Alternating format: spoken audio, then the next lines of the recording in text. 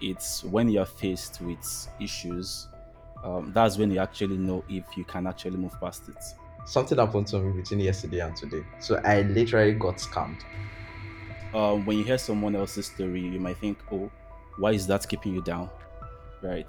But it's probably because you haven't been through that So yourself. I look at things from analytical view where I'm like, okay, this has happened, right? I was first of all in denial at some point. I was like, if I can never be scammed. It's not possible. It's not possible. Well, it just got to a point like, bro, you were scammed. I have failed here, or I lost this money, or this happened to me. I had a nasty accident around, I think, ending of July.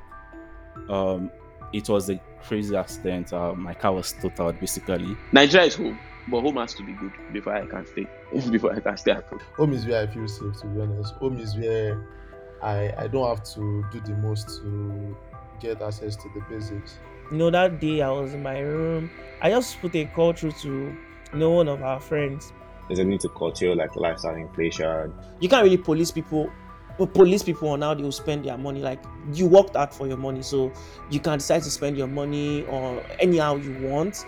We tend to like easily inflate our lifestyle, right? If there's something lifestyle inflation, where like you just and a single amount of money, and then your lifestyle changes, right? But at the same time, there are just some basic things that you should do as a person. So you want to buy like the latest gadgets, you want to buy like very nice cars, you want to live in very nice apartments, you want to like. And it always fascinates me when I go for shows and I see my favorite artist singing Yoruba, because I personally don't listen to a lot of foreign songs. I can remember like the things she told me that day were things that I actually knew, but hearing it from another person really, really strengthened me and gave me hope.